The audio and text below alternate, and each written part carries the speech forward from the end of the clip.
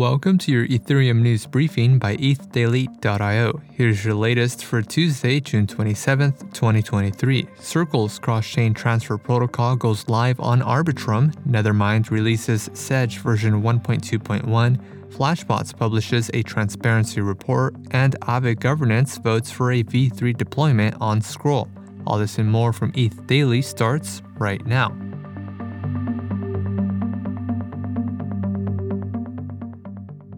Circle's cross-chain transfer protocol is now live on Arbitrum 1, allowing users to teleport USDC across Arbitrum, Ethereum, and Avalanche. As opposed to current lock and mint bridge designs, the protocol uses a mint and burn mechanism, improving speed, security, and capital efficiency for cross-chain transfers. The cross-chain transfer protocol is initially supported on 6 ecosystem bridging apps, including Seller's C-Bridge, Lefi's Jumper Exchange, and Router Protocol's Voyager Bridge.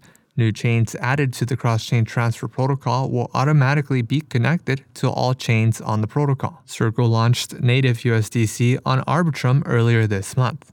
Arbitrum is the largest rollup with nearly $6 billion in total value locked. Nethermind released Sedge version 1.2.1, an updated version of its node and validator setup tool. The release introduces new commands for guided setups such as key store generation, network selection, and node and client configurations. It also provides support for all 4 execution layer clients and 4 consensus layer clients. Sedge includes slashing protection and facilitates the import and export of slashing protection interchange data in accordance with EIP 3076. Sedge aims to lower technical barriers for solo stakers by providing a one-click setup tool that automatically configures the client setup process, including the installation of any dependencies. Flashbots published a transparency report covering the project's latest developments for MEV Boost, MEV Boost Relay, MEV Share, and MEV at the Layer 2 level. Since the merge, over 222,000 Ether has been distributed to proposers through MEV Boost and the implementation of proposer-builder separation. An MEV Share beta user also received a record refund of 10.8 Ether in a single blind backrun transaction.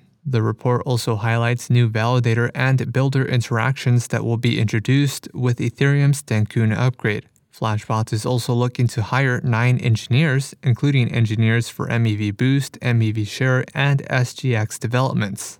Aave Governance approved a temperature check proposal to deploy an Aave V3 MVP on Scroll mainnet. The proposal still needs to undergo risk and technical assessments before an AIP vote goes live. Scroll is currently in an alpha testnet phase and plans to launch its ZK EVM to mainnet in August of this year.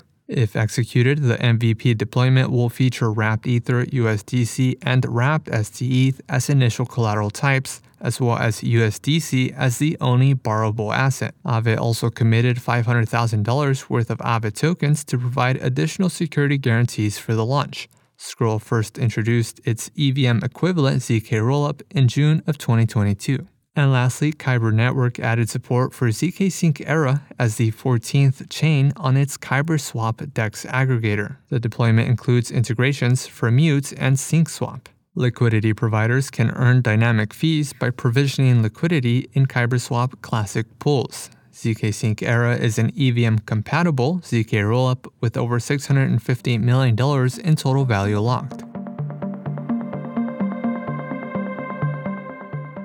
This has been a roundup of today's top news stories from ETH Daily. You can support this podcast by subscribing and following us on Twitter at ETHDaily. Also subscribe to our newsletter at ethdaily.io. Thanks for listening. We'll see you tomorrow.